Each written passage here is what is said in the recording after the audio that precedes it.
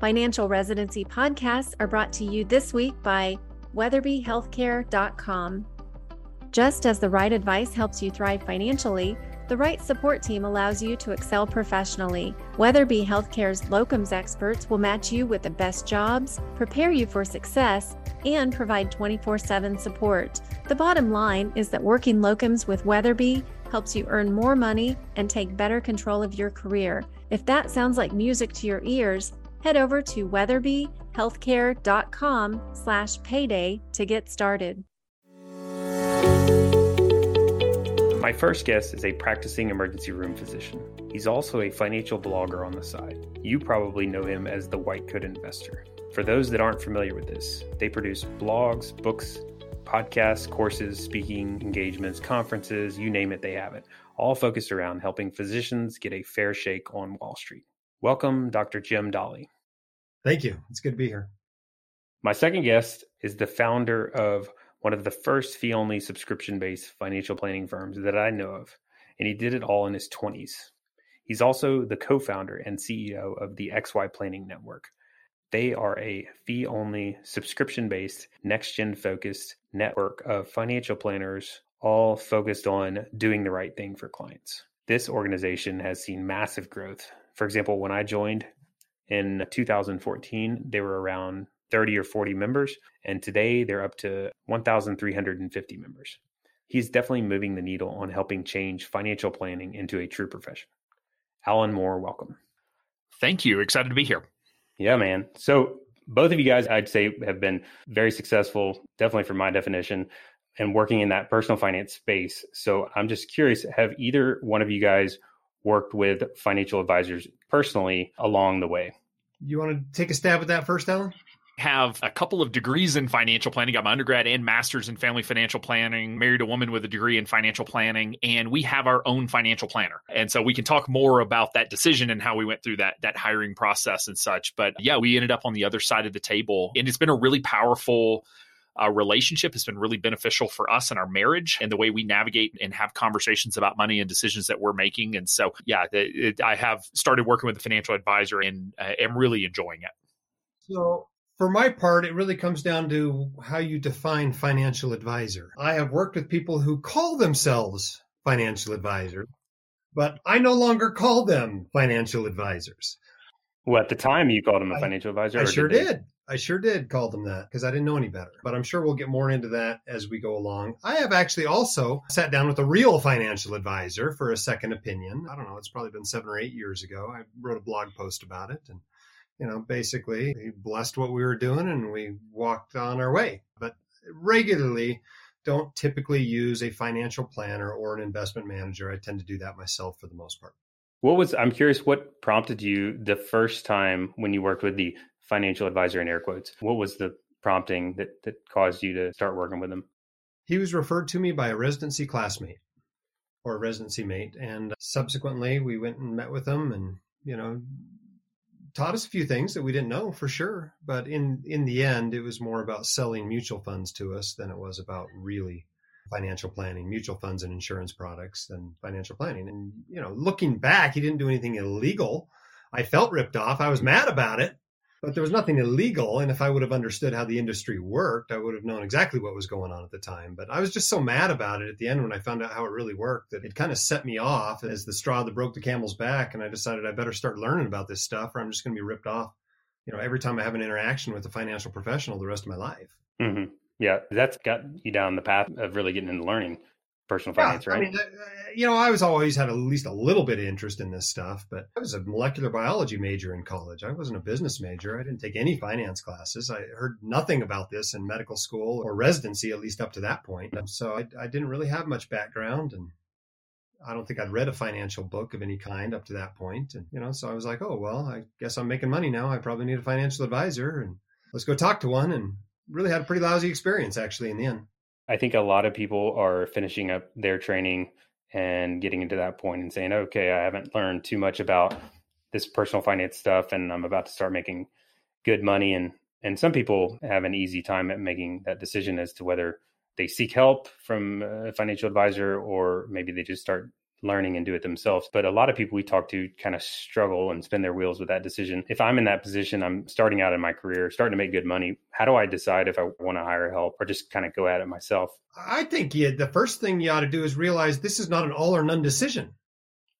You can hire help for a while and you can later do it on your own, or you can do part of it on your own, or, you can try it for a while on your own. And if you don't like how things are going, hire somebody. You're not getting married to a financial advisor. You can change advisors. You can hire advisors. You can choose how you're going to use them. Now, maybe the advisor says, I just don't work with clients in that way, and that's fine. But there are lots of advisors out there who will, let you do what you want to do and, give you advice in a way that you want to receive it. So I wouldn't feel limited that this is an all or none decision. I think that's what a lot of people feel. They feel this pressure that I have to decide, am I going to do this? I don't know. I don't want to pay a bunch of fees, but I don't really know how to do it. What should I do?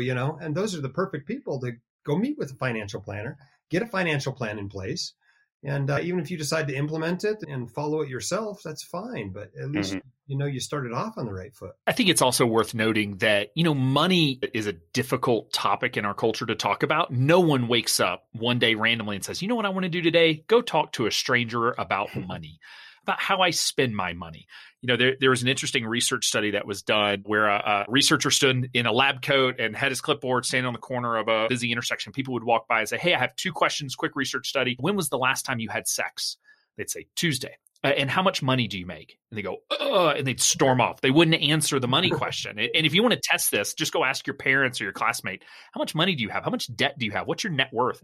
You're never going to get an answer. And so I think that's part of the challenge too is, you're absolutely right, Jim, that it does feel like this really big decision, both because it feels like this long-term relationship that you're getting into, but also like it is a difficult decision. It's a difficult topic to talk about. And we so often see folks who are in some sort of transition. They sort of get forced into going and talking to an advisor, maybe something negative like, that a family member has died or you're getting divorced, could be a positive. You're having a baby, you're getting married, you're starting a business. There are many things that ultimately sort of these transition points that drive it that sort of force you to have to feel that you feel like you have to go talk to somebody. But I'm with you, Jim, that in the end, like, I think everyone, especially for this audience, if you're making 6 figures or more, everyone will benefit from talking to a financial advisor. Now, we can talk about the different structures and the different relationships and all of that, and there's more to parse out there.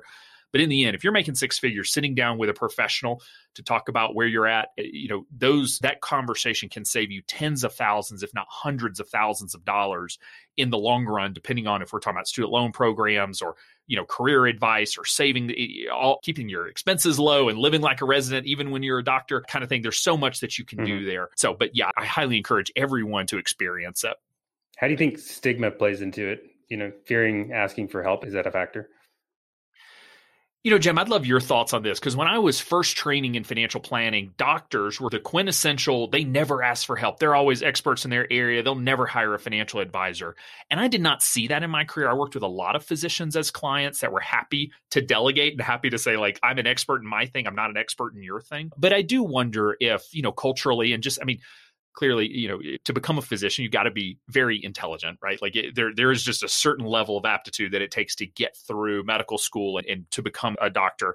And so maybe some of this self-pressure or expectation that like, I should be an expert in this because I'm smart, I should be able to learn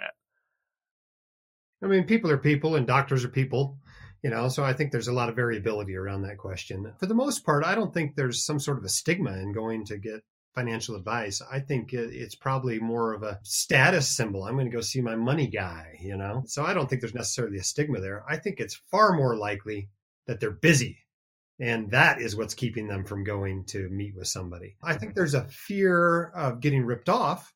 I think that's very real because they don't know very much about it, and they've heard stories or they've had a bad experience already, and so I think there's a real fear of losing money because you're getting bad advice. But I don't think there's necessarily a big stigma against going to get good advice. I don't think anybody really has a big thing with that. Now, lots of people are do-it-yourselfers. If you're the kind of person that rows your own raft down a river, and you're the kind of person who hangs your own Christmas lights, and you're the kind of person who mows your own lawn. Maybe you're the kind of person that does your own investments too, but other people have no problem whatsoever outsourcing all that stuff. And those sort of people are probably going to be happier with a good advisor. And when that's the case, the best thing I can do is get them connected with somebody who gives good advice at a fair price. How's time play into it? Do you think that should a good advisor be saving you time, I guess is the question.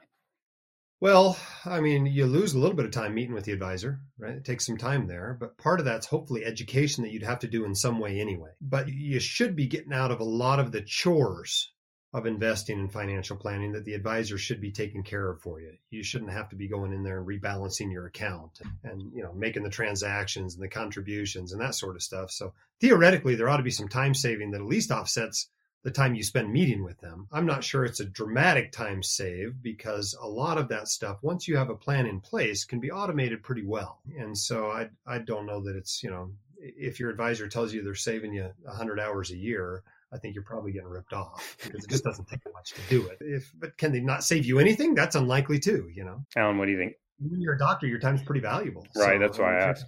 $300 an hour, you should be willing to pay a significant amount to save some serious time. Yeah, absolutely. I don't see the time savings component quite as much. I more see it in the weight or the burden of the fact that things aren't getting done and this advisor is taking it off your plate and they're actually getting it done. So quite frankly, it may not even be that you're saving time because you weren't doing the things you needed to be doing in the first place, or that you're not knocking off that checklist. I agree. And so a lot of it is just sort of the burden of distraction of having a task list that you're never going to get to, and just knowing some things are getting done or getting handled the way they need to is really rewarding for someone who works in this type of industry. Yeah, I mean, mostly what you're paying for is expertise. You want someone who knows what they're doing, and you can feel like, okay, he or she's got this, and I can start using my mental energy somewhere else. I can worry about the kids struggling in school, or I can worry about the practice falling apart, or I can worry about the 2 patients with complications or whatever. So that mental energy is a far bigger savings, I think, than the time actually is. So if you were talking about do-it-yourselfers and characteristics, and I think a lot of people identify with that, but most people I talk to are like, I don't know, maybe I'm somewhere in the middle, but like how does somebody know if they're capable? I think all physicians are capable if they, I guess, want to dedicate the time and energy to it, but maybe that's not the right word. But how do you know if you are the type that should be kind of starting down that path of like trying to figure out how to change your oil or with your finances? This is a fascinating subject, right? Because I interact with all these people online, and the vast majority of them are do-it-yourselfers, right? They're hardcore do-it-yourselfers. They're like, I ain't paying a financial advisor $2,500. What a ripoff. I'm not going to do that. That's terrible. Of course I'm going to do it myself. This is so easy. It takes me like 20 minutes a year. It's nothing to it, right? And then I go out in real life and I talk to my partners, right? These are people I work sitting at the computer next to them in the emergency department. I'm basically accessible to them to answer any question they have, guide them through how to make changes in their accounts, whatever, right? I'm there. They see me all the time, several times a month, and I'm more than willing to talk to them about this stuff and help them. So you got to ask, well, how many of my partners use a financial advisor? And the answer is 80 or 90%. For example, one of my PAs I'd talked to about money stuff for a while, probably several hours. We'd talk to about this stuff, helped her, get her 401k invested into something reasonable. And in the end, she went and hired an advisor that I recommend and just she and her husband didn't want to do it themselves. The other thing you got to keep in mind, and you guys know this because you're advisors, and this is one reason why I am not an advisor, is so much of advice is therapy, right? You're taking 2 people with different values, different goals, different ideas, different backgrounds about money, and you're trying to meld them into one financial plan. And that is not the easiest thing in the world to do, right? I mean, my wife and I have met once a month for the last 20 years to do this. It is not an insignificant undertaking. And some people are on the same page and it works out just fine, or they're close enough that it works out just fine. But for many couples out there, they need somebody in the middle. And that's a real benefit to those couples to have an advisor. Whether you call it therapy or financial advice, a lot of people can benefit from it.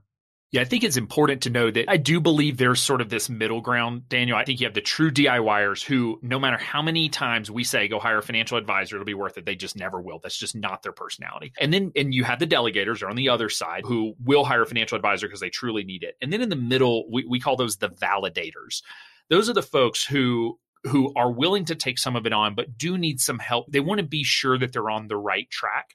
And that's where I do think sort of DIY could probably be split into DIY plus or validator. And then you sort of have the delegator to help sort of define the different personality types that consumers have. And and if you just look at consumers, it's about a third. And so a third of Americans will just never hire a financial advisor. A third are in that validator and a third are those delegators. It would probably be helpful if we sort of talk about our definitions of financial planning. One of the things you mentioned earlier, Jim, was, in air quotes, somebody who called themselves a financial advisor. And for the folks listening, in the end, that's not a protected term in our space. Anyone can call themselves a financial advisor, a financial planner. You go take a test that, study 10, 20 hours, take it, and now you're a financial advisor. And just imagine if anyone could just call themselves a doctor, right? If anyone could just call themselves a physician, what does that do to the perception of your profession? What does that do to how difficult it is to navigate? Is this a real professional? Is it not? Because the reason I hired a financial planner and that I pay an ongoing fee and meet with them 4 to 6 times a year is a couple of reasons. One, that my wife and I do have to navigate some of these conversations, and something as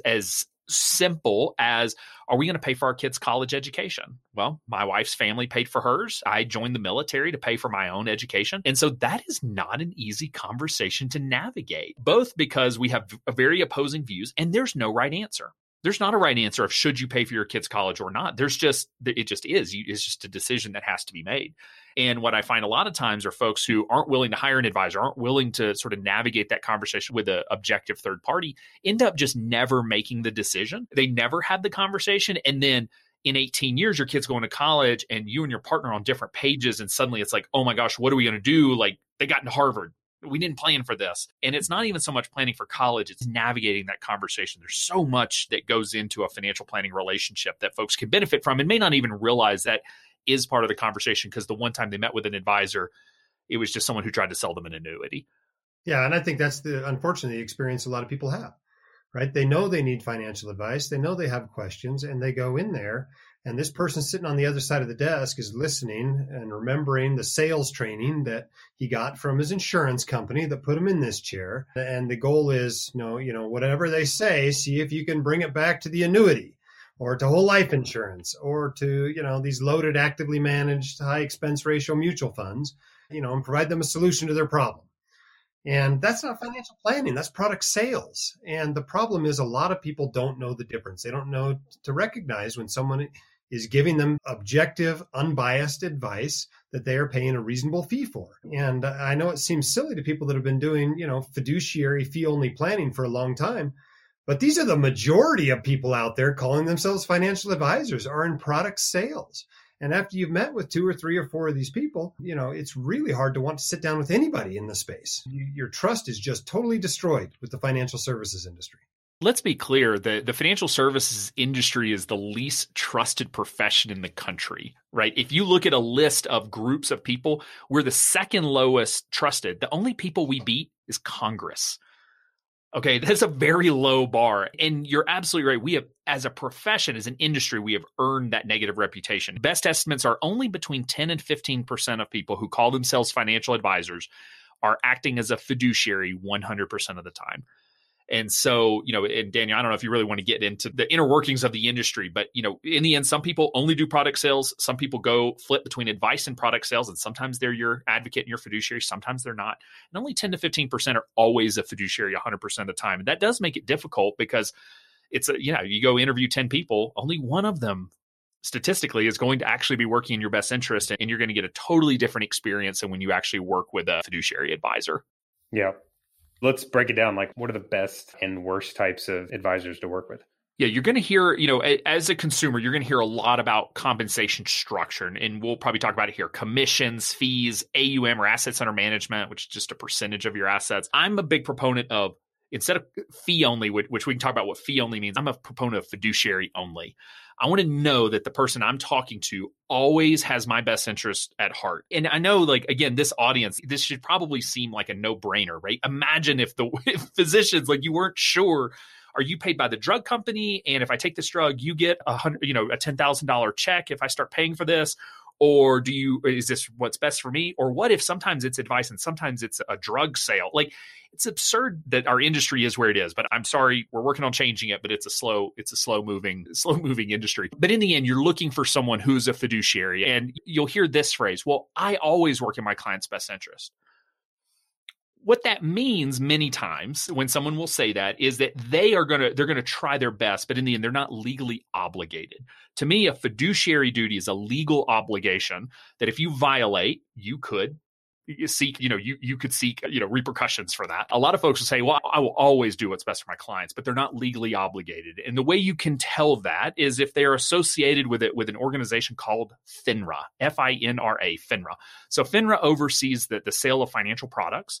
The SEC oversees the giving of advice. And what you want is someone who is only associated with either the SEC or a state registered, or the state also oversees financial advice. You don't want, in the end, I would shy away from folks who are registered with FINRA because in the end, they don't have a legal obligation to always work in your best interest.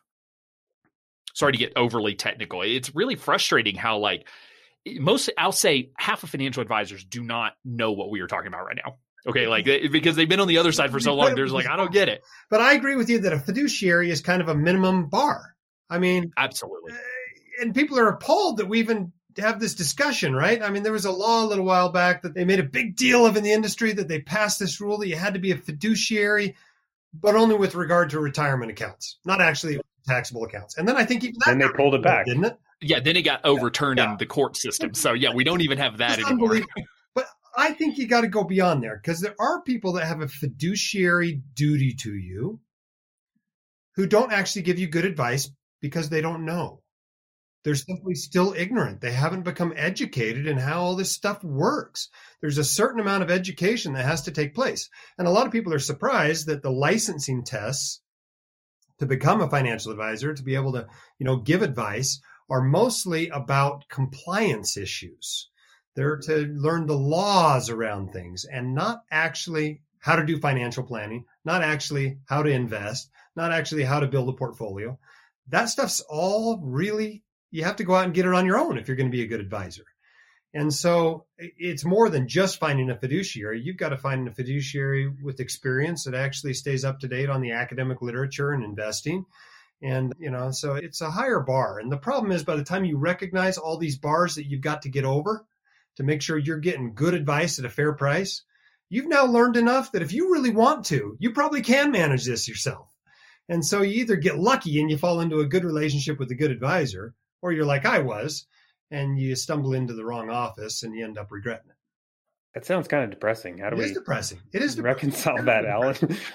Yeah, I mean, and there is a lot of work. I mean, we, as an organization, we sued the SEC last year over one of their new rules called Regulation Best Interest, which sounds a lot like a fiduciary rule and is basically the exact opposite. Funny how that works. And so it is, from a regulatory environment, something that we're very focused on trying to move from an industry into a profession, move from a sales industry into a true advice profession. And, there are some organizations out there who do make it easier at least. And so, NAPFA, the National Association of Personal Financial Advisors, is one. All of their advisors are fee only. They do tend to work with higher net worth individuals or higher income. And so folks who are listening to this are most likely qualified there. Also, I'll pat ourselves on the back. XY Planning Network, we have a little bit stricter restrictions actually. So they have to be fee only. They actually have to sign a fiduciary oath, which is posted on our website publicly, so that if they ever try to not act like a fiduciary, you can just come to our website, pull down that signed agreement, and take that to your lawyer if you're interested. We also look at and evaluate their what's called a broker check or their broker history. So any illegal activity, any fines, anything like that does get disclosed on it's a government website, but it's called broker check. And anyone who has a significant fine, which we classify as $10,000 or more, we exclude from membership. We don't allow them to be listed on our website or participate in our community. And the reason is some research showed that folks who got fines over $10,000 tended to be repeat offenders, which I know is shocking. And so folks aren't learning their lesson. And so there are some organizations who do make it easier. But to your point, Jim, that's just step one. Step one is fiduciary only. Look for the CFP or Certified Financial Planner designation. To us, that's sort of the gold standard baseline, but it is optional in our industry. There's only about 80,000 CFPs, where there's about 300,000 financial advisors total. And then you need to start looking for someone, I guess, sort of two pieces, someone who ultimately has an expertise in your specific concerns, your specific needs. And so we talk a lot about having a niche market. And what that means is that, different segments of the population experience sort of these different challenges and different pain points. And if you go work with someone who says, I work with individuals, families, business owners, institutions, and women, which is a quote from a very prominent financial advisory website in our space. Like, who do they really know what you're dealing with? Versus if you go to, Ren Financial's website, like it speaks to you as the fact that you're working specifically with physicians in very specific circumstances. And so your expertise is going to help them navigate those situations a lot better than sort of a generic advisor. And then the final piece, Jim, which you touched on and we could talk more about, is, are they offering the type of service that aligns with your needs? And so you may find an expert advisor who only works on an ongoing relationship basis, and you say, hey, I just want a one-time plan, or vice versa. Maybe they only work hourly, but you really want them managing your money. So you got to be sure they're actually offering the services that match your needs as an individual or family. Yeah, I think that's all fair to say. Ideally, you have someone that's working with you. The problem is, someone that works with other people like you. The problem is everybody wants to work with physicians. Yes, they do. Wants to work with successful small business owners. But you know what? There's no advisors out there that work with respiratory therapists. I'm just going to work with respiratory therapists. Well, the reason why is respiratory therapists don't make much money and don't have much money. And so it's very difficult to sustain a practice. And so there is this, no margin, no mission for a financial advisor. Even someone that's trying to do the right thing for the clients, trying to build a practice, you just can't do it if people don't have any money to pay you. And the going rate for a financial advisor is probably $150 to $400 an hour. Even if you're just charging a flat hourly rate, they've got to be able to afford that. This is going to cost a few $1,000s. And when you're making $35,000 a year, it's really hard for people to get over that threshold. And so then, of course, it seems like now I'm granted in a very specific space, but it seems like every financial advisor I run into wants to work with doctors. They rarely turn down a doctor client, but, it's nice to have somebody that works with you, but let's be honest about how that actually works out. Yeah. It's one thing to have it as a marketing tool. It's another thing to actually have the expertise, right? And, because especially in this space, I remember one of my first clients was an anesthesiologist, and I was the generic advisor. I was 25, started my own firm. I'd work with anybody. And I worked with an anesthesiologist. She was single, making $500,000 a year, had no student loan debt because she had paid it all off, and then was looking for help. And I remember navigating some of these conversations that I was not an expert in. I had to really study up on, it's something like 80% payout went to a 90% payout. And we were negotiating more vacation time and all that. And it was a real great learning experience for me. But, for her benefit, like it'd be great for her to be able to work with someone who has had 100 of those conversations, not me, who it was the first time I had navigated that conversation. I think she ended up in a really great spot. But I did spend a lot of time trying to understand the world of hospitals and just the number of interactions. And again, I'm not an expert in working with physicians. That's your game. But it is important to recognize that in the end, even for our advisors, and we've really worked to sort of restructure the way that advice is delivered and the fee structure and all that, most of our advisors are working with clients who are making six figures or more. Just in general, we have some that are working with folks who are, maybe in that 60 to 100,000 range. But in the end, even our advisors are working with 100,000, the households that are making 100,000 or more, which is a lot of physicians, but not necessarily all of them. Right. But that's what I'm talking about is that serves 20% of America. Sure. And the other 80% are left to, watch Mad Money and listen to the Dave Ramsey show and, maybe get Betterment to manage their Roth IRA, and so it's just, there's a huge gap between what's offered by the financial services industry and what's needed by the families of America. Now, luckily for my audience, high earning professionals, they don't have any trouble at all finding financial advisors, of course, that want to work with them and even specialize in their situations. And so they're really lucky that way, but I'm not sure they realize just how lucky they are that there are advisors that are experts in their sort of situation.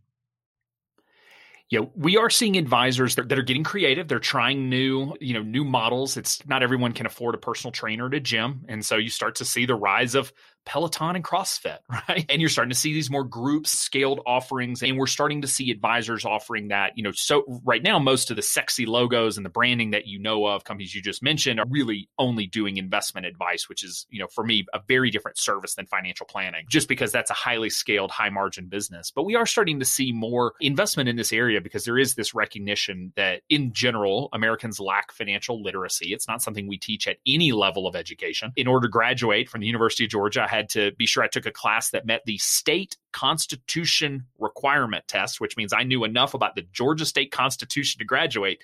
Did not have to take a personal finance class though, and could take on, $60,000 in student loans without so much more than a signature. So we are seeing this transition. So you're right that we can't call ourselves a profession until we're able to work with the majority of Americans. And right now the industry simply doesn't. But, for this audience, you absolutely can, and I would say should hire a financial advisor. The format in which you do that and the services and all of that we can talk about. But I do think everyone can benefit from that objective third party giving advice and helping you really, expose blind spots.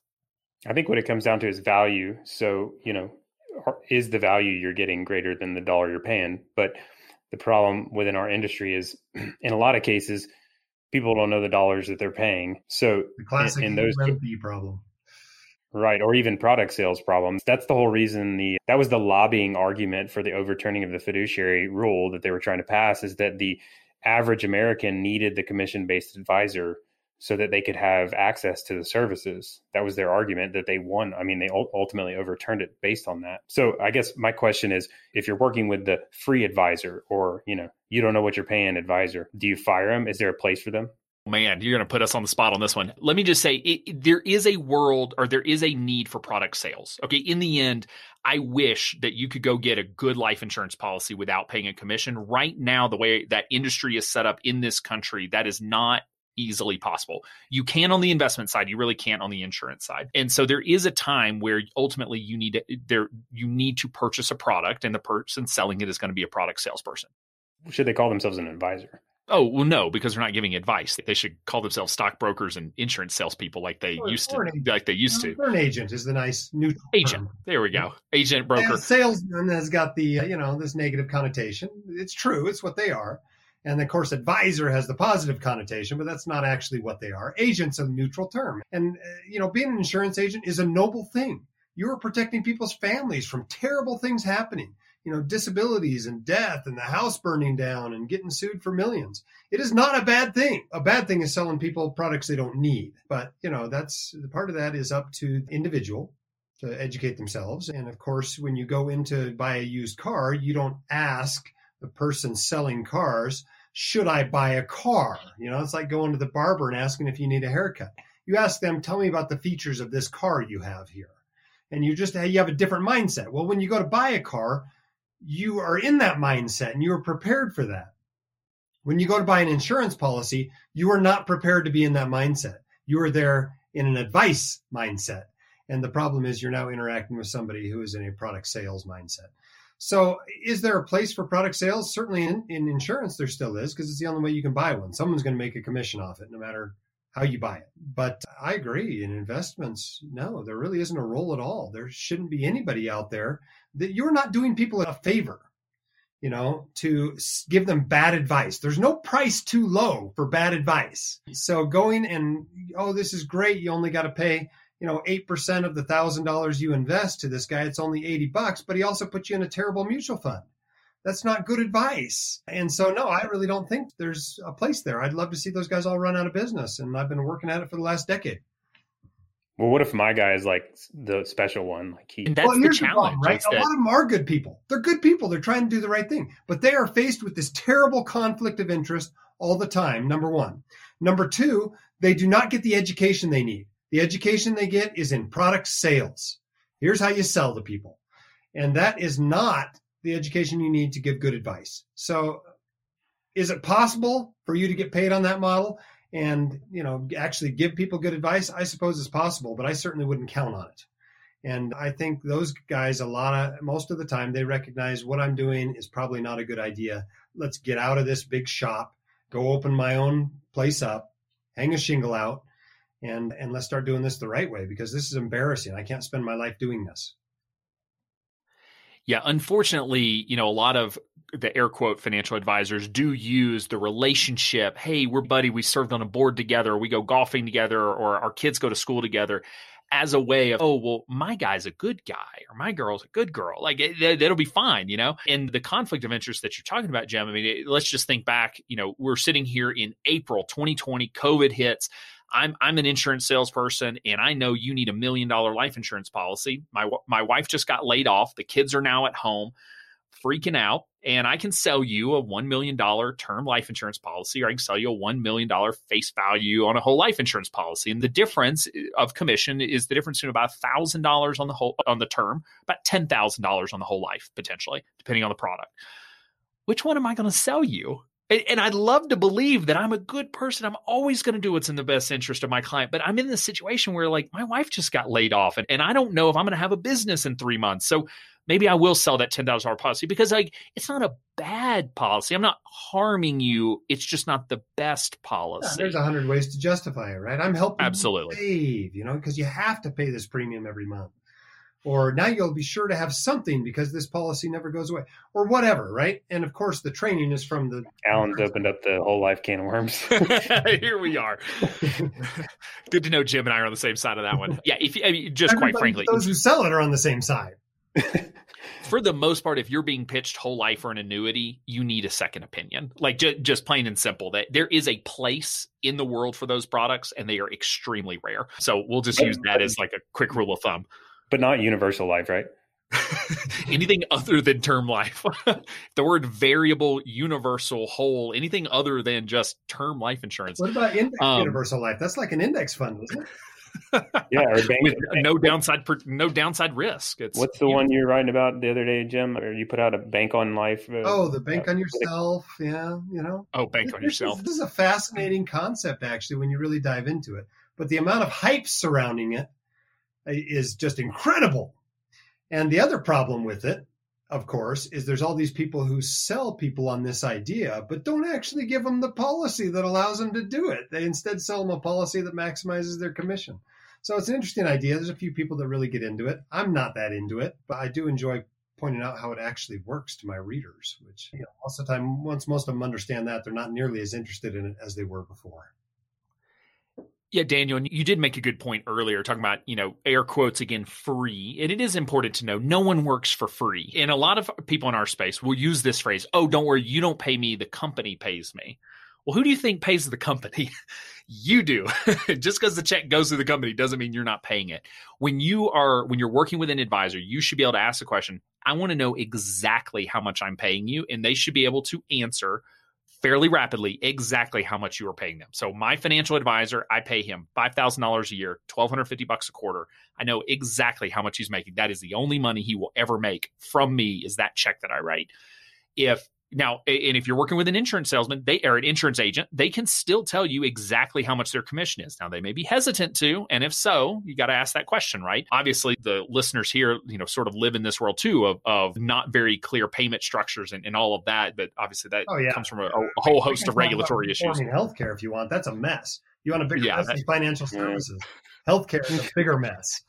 But you should know. Claim to being in a profession where where they've got it all figured out. Yeah, but you should know exactly how your advisor is paid, how that fee is determined, exactly what services you're getting, and in the end, exactly how much you're paying, because you should be able to evaluate. I'm paying $5,000 a year. Am I getting at least $5,000 of value? It's more like $10,000 or $15,000 a year of value to compensate for the fee that I'm paying. And then in the end, that it's up to your advisor to prove value. It's up to them to show you that they're worth the fee that you're paying. As long as we're talking about fees, let's talk about a fair fee. You mentioned your advisor charges you $5,000. The number I've thrown out most of the time is a 4-figure amount. That's what good financial advice ought to cost you a year. But a lot of these docs end up building a significant amount of wealth. They may build a portfolio that's $3, $4, $5, $10 million. And there's this classic idea out there of this 1% of asset under management fee. Well, 1% of $8 million is $80,000 a year. I mean, that's a lot of money. A lot of families live off less than that. A lot of retirees think they can have a very nice retirement with $80,000 a year. What do you think is a fair price to pay for financial advice? Yeah, I'm in a little bit different world on this just because I'm a free market guy. So I say fair is whatever a consumer's willing to pay, as long as they know how much they're paying. And you're absolutely right that 1% sounds a lot less than $80,000. And so this is why I push, ask your advisor how much you're paying. I have seen client situations that they should be paying $80,000 a year because they're able to get that amount of value from the planner. That is a rare case. Okay. That's not a normal case. And so it kind of depends on the services we're talking about, if it includes investments or not. Mowing my lawn and washing my car while they're at it. Yeah. I mean, just because financial planning can extend into, especially it'd be more than $8 million net worth, but you start getting into some really extensive estate planning and tax savings, and they ultimately are earning that fee because of their expertise. But again, that's a rare case. I think in the end, you need to be able to see what you're paying and evaluate. Do you feel like you're getting value? Would I pay $80,000 a year right now for a financial advisor? No, but I feel like I'm getting $5,000 or more than $5,000 of value. But I also could have hired someone cheaper. There was someone who would have done it for $1,200. There's someone who would have done it for $2,000. I went with someone who I felt like was an expert in my situation, and I ended up being right. They saved me a bunch of money on my taxes. Again, I'm trained as a financial advisor, and they still went back and found a pretty major tax error that my accountant had made and saved us 3 years worth of fees because of that error. And so I don't think there's a one size fits all. I will say research shows that clients are actually willing to pay somewhere around 2% of income. We talk a lot about assets, but a fee for planning, especially for this audience, if you got a lot of student loan debt and you're like, well, 1% of nothing, right? All I got is debt. So what am I paying on? 1.5 to 2% of income is actually a good benchmark. If you're making $100,000, $1,500 to $2,000 makes sense. If you're making $1 million a year, you may be paying $15,000 to $20,000 a year, but that actually can be a benchmark for sort of what advisors are charging, what clients are willing to pay, and which is sort of a proxy for the value that they're getting from that relationship. Let's go back to your comment about free market. I think that's also good. A free functioning market's a great way to set prices. This idea of value, though, I'm going to push back on, right? Let's say we have somebody come in, they're terribly short of breath. They come into the ER, they're about to die, right? So I put a breathing tube down and put them on a ventilator. They go in the ICU for a few days. They come back out and they go on and have a nice life. What is the value I just provided them? Let's say that's somebody that makes $1 million a year, right? I might have just provided them $30 million of value. But lifetime earning. Anything near that would be crazy, right? What do I get to charge? I think the charge is probably $200 is probably what I get paid to put a breathing tube in that man.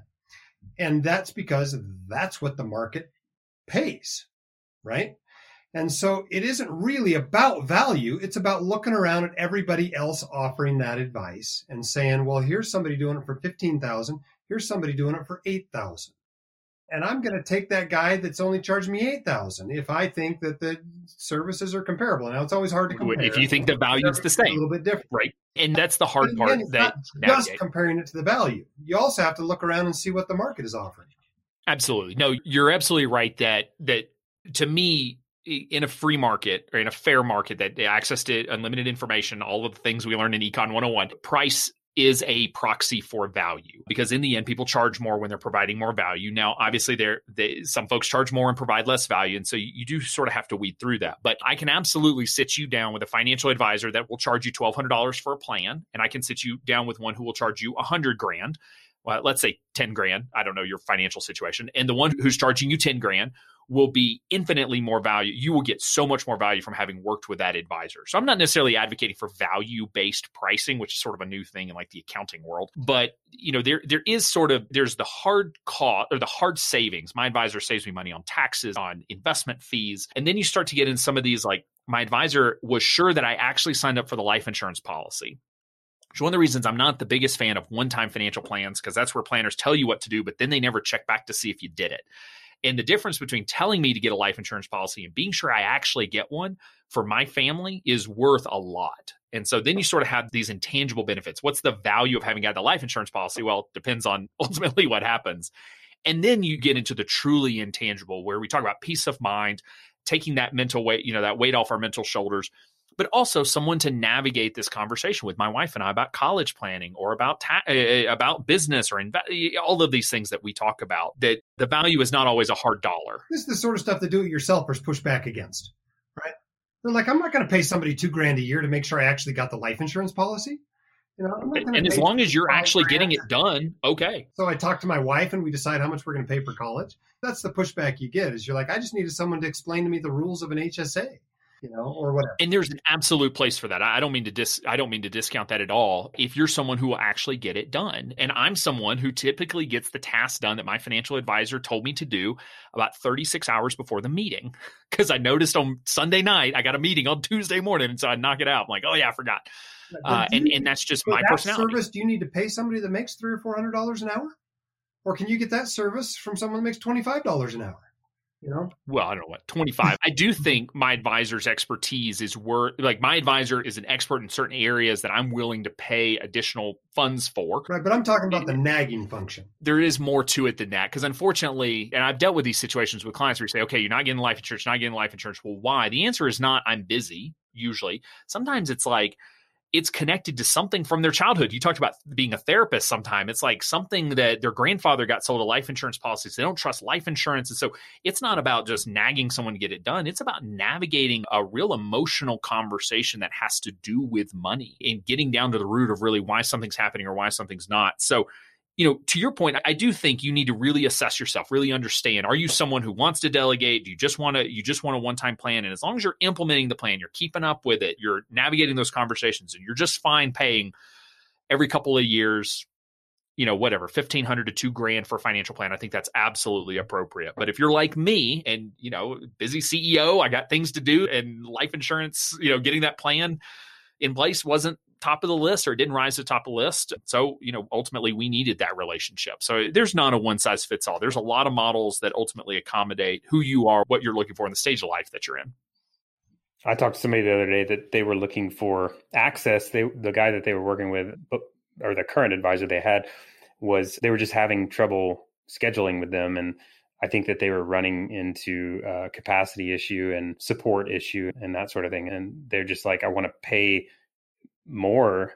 Basically what they were saying is I want to pay more to get the job done because my current advisor is just running into issues where we're not really, I can't even get a hold of them. I'm having trouble getting it done in the first place. So I think that there's, I guess, a limit on. You can't go too low for sure.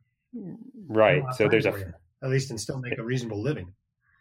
It's a fine balance. But as we start to wrap up, I'm curious, what do you guys think about the future of financial advice? What does it look like maybe 5, 10, 15 years from now? I can tell you what I hope it looks like.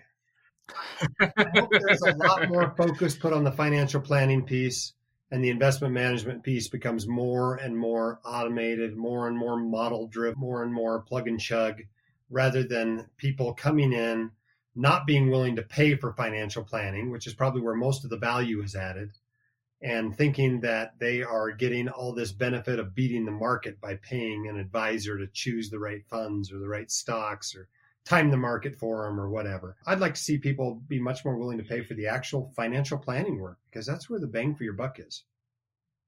Agreed. I hope that, we continue to move away, and we are in the process of this, but moving away from, the selling point is beating the market. Because let me just tell you right now, and I'm going to get emails about this after this goes live, no one beats the market on a risk-adjusted basis.